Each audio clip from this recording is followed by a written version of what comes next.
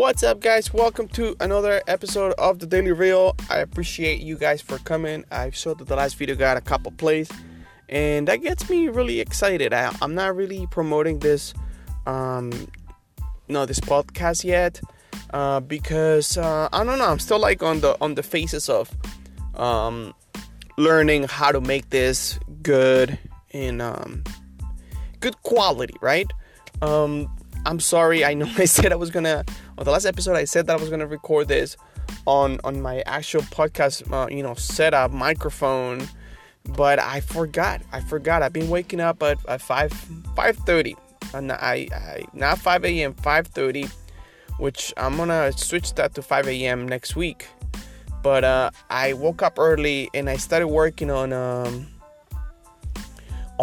little promo that I have to do for a client, and I just got so into it that I forgot to record. But my idea is to record in the morning so you guys can get a nice crisp audio. And also the problem that I'm having is that this app Anchor has crashed to me while saving the file. So I've recorded every single day. So this is episode number 4, but it's supposed to be episode number 5 because I recorded 5 times. But unfortunately, Anchor deleted that episode, so I need to make it up. I need to record that. I was going to do it yesterday. I didn't do it. I ended up just recording one episode. So eventually, I will catch up and re-record that one. But technically, I have not missed a day.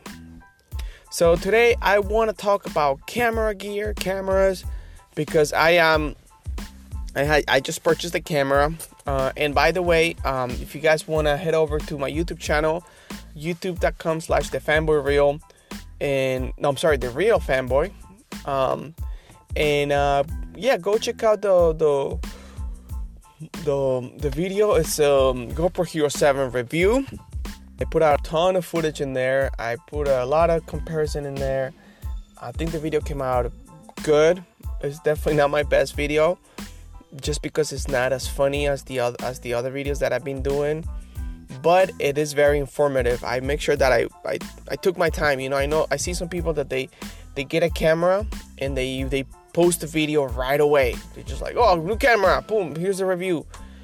And for me, what I like to do is put the camera to the test. So it took me like a week and a half, and I got 40 gigs of footage to come out with the conclusion of the GoPro. This is a company that I'm kind of iffy about because they're a little sloppy, But I think this is a good camera. It's a good camera. It's way better than the GoPro Hero 5. So go check that out. But today we're talking about a different camera, and actually this is gonna bring up a topic that I might bring back in future episodes. And it's that I got a brand new camera, and it's a Sony A6300. And I got the Sony A6300 because I needed a second camera for weddings. I shoot weddings, and I have realized that the best way to shoot a wedding is with 2 cameras. Even if you're just one shooter, it's really nice to put one of the cameras on a tripod, place it strategically, especially for the ceremony. You place it in different places, and boom, instantly you got a second shot, you get a second angle. And that is a lifesaver when you're trying to edit. Also, I like to give the couple a full video of the ceremony. So that is cool to do when you have 2 cameras, because one is standing on a tripod and then you're flying around with the other one. I usually use the G85 for weddings, and that is a fantastic camera, okay? The G85 is till the day, it's the greatest camera ever made. The only flaw it has, is the autofocus.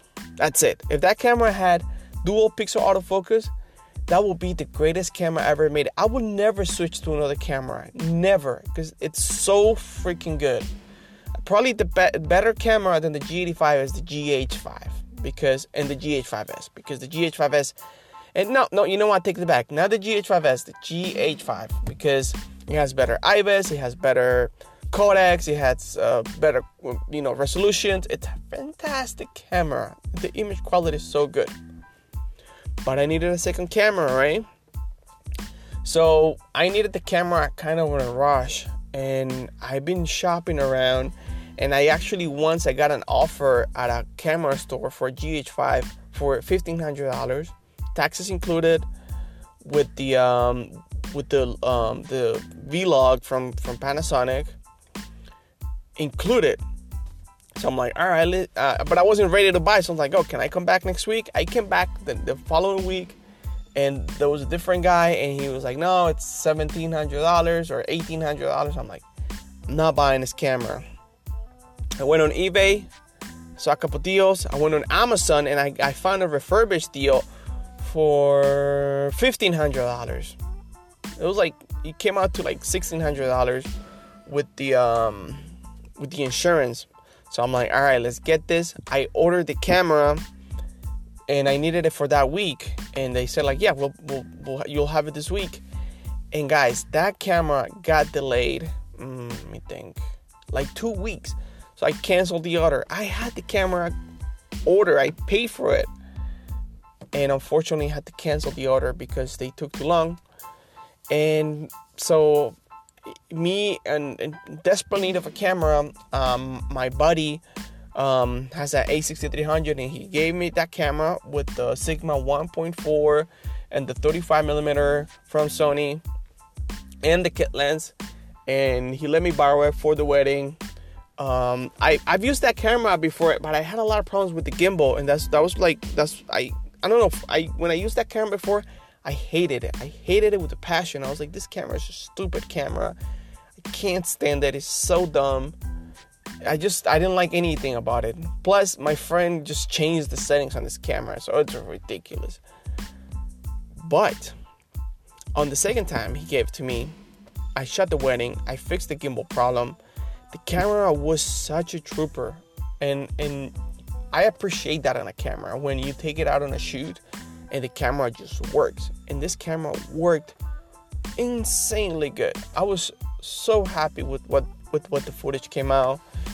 And then that made me think, because, you know, compared to the G85, there's a lot of things that this camera does better. There's a few things that this camera does better. And those are things that I know that the GH5 doesn't do. You know, they haven't improved on that. And the first one, of course, is the autofocus. I use the G85 on a gimbal. I use the limited limitations of the autofocus, and I get the shots, and I use a lot of manual focus. But when you're doing that, there's a lot of fiddling, you know? There's a lot of, like, you know, doing a couple takes a couple times, or I know how to time the focus to make it work, or, you know what I mean? There, you know, like sometimes when I'm doing certain things, I know how to fiddle with the autofocus to make really good, like, really good footage, to get really good results. But when I used the Sony A6300, I did zero fiddling. The camera, the autofocus on the Sigma 60mm was spot on. I was so surprised. And you know, I'm not an autofocus person, but the fact that the camera worked so good, it was nice. It was just like relieving. I just felt relieved. I just felt like the camera was like, I got this. Don't worry, I got this. I'm gonna help you in this area. You worry about the rest. And that was freaking awesome. And you know, I still love my Panasonic. I still love my G85. But I have to say, when you're shooting weddings, it's a very stressful time. Focusing, it's one of the more finicky things to do. Is it possible? Heck yeah. If someone says that the camera is bad because the autofocus, they're idiots, because or they're lazy, because you can get amazing. I've gotten so much footage and videos and content with that camera, and the autofocus has never stopped me from creating videos. But it is finicky. So the Sony, a trooper, a true trooper when it comes to autofocus. The second thing that I felt that the camera was really good and is better than the GH5, it's the low light. Now, granted, this is the first time I used the 1.4 lens. My fastest lens is a 1.7, the 50mm Leica. But this lens is amazing in low light. It's amazing. The camera, the ISO, you know, you can just bring that to 6400 and you'll be amazingly good With the Panasonic 1600 is where I draw the line. You know, I can't even go 32. It's unusable. 64, no way. But 16, I used a lot of lights on weddings, so that was not such a big problem. But the Sony, it was just great. It was great. I lit everything as well. You know what I mean? It's not like the camera just worked, you know, in low light. No, I lit everything. But I was really surprised of how well the camera just performed in the lighting situation. And I have to give props to Sony because they created a really nice camera. The sensor is a little larger, so you get a little bit more bokeh. You get a little bit of more depth of field. And, you know, once you're using that autofocus, you're more comfortable. You know, with Panasonic, when I'm doing certain things, I'm not as comfortable of leaving the aperture all the way up, you know, or you know what I mean, just shooting at the lowest aperture possible. I'm not as comfortable because I know I have to manual focus. With the Sony, I feel like I'm empowered to do that because of the focus. And I guess the third thing that I have to say is that this is a smaller camera than the GH5. If I would have gotten the GH5, and I've held the GH5, it's a lot bigger. You know, this is like a legit camera. And for what I'm doing, I think it would have made a big difference, you know, because, you know, you're shooting weddings, you bring in a bunch of gear, you put it in a gimbal, blah, blah, blah. The camera, I don't think it would have been a big difference.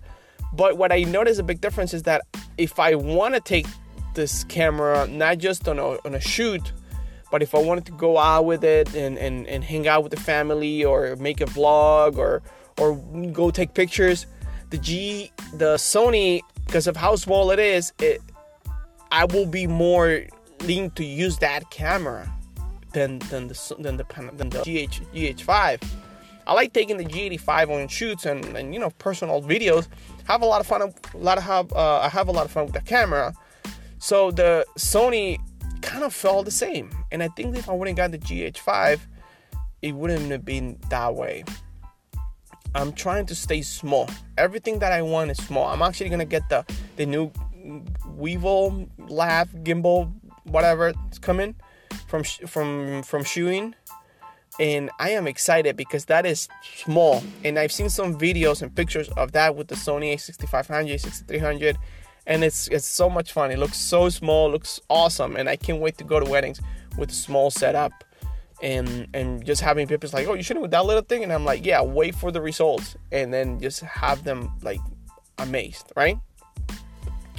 So the probably the biggest downside is that I have a bunch of lenses from Panasonic. I have the 50mm 1.7, and that is the greatest lens ever made. There's not a better lens than that. That is an amazing lens.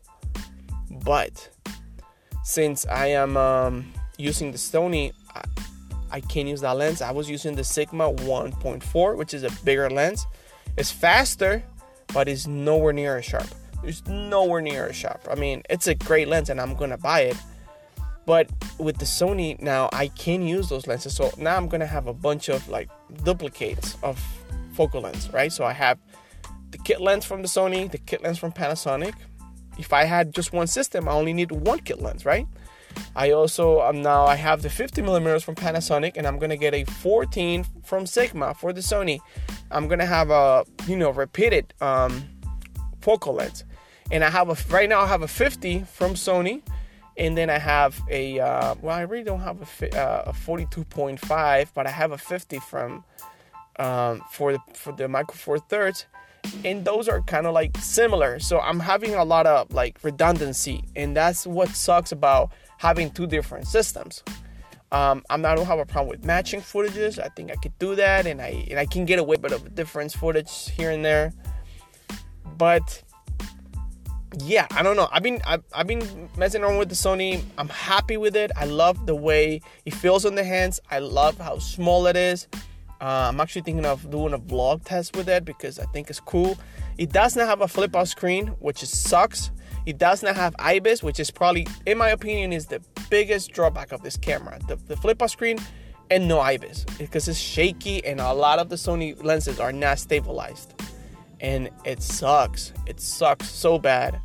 I had so much problems with the gimbal because it's just so shaky. And I know the 6500 has the IBIS, but that one sucks too. It's just like, it's horrible. I got used to IBIS on Panasonic. I don't have it.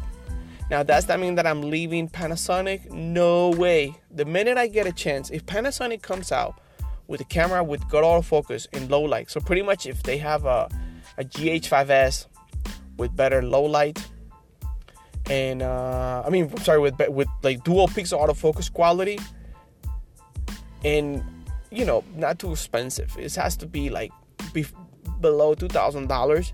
I will sell this Sony so fast. I will just, because I still think that Panasonic is a much better system in many other ways. But the autofocus, it's nice. The low light, it's nice. And the size is great. So I don't know. For now, I'm gonna keep the camera. I'm really happy with it. I recommend that. I'm gonna make a review about it. Wow, this video is so long. And yeah, so I don't know. It's just kind of wanted to give you guys a little bit of a behind the scenes, because if you guys are trying to look into Sony, Panasonic, if you guys want to stay under $1,000, this camera cost me $800 and it's so great. So check out the Sony A6300. See you guys on the next video, which is going to be next podcast, which is going to be tomorrow. Bye bye.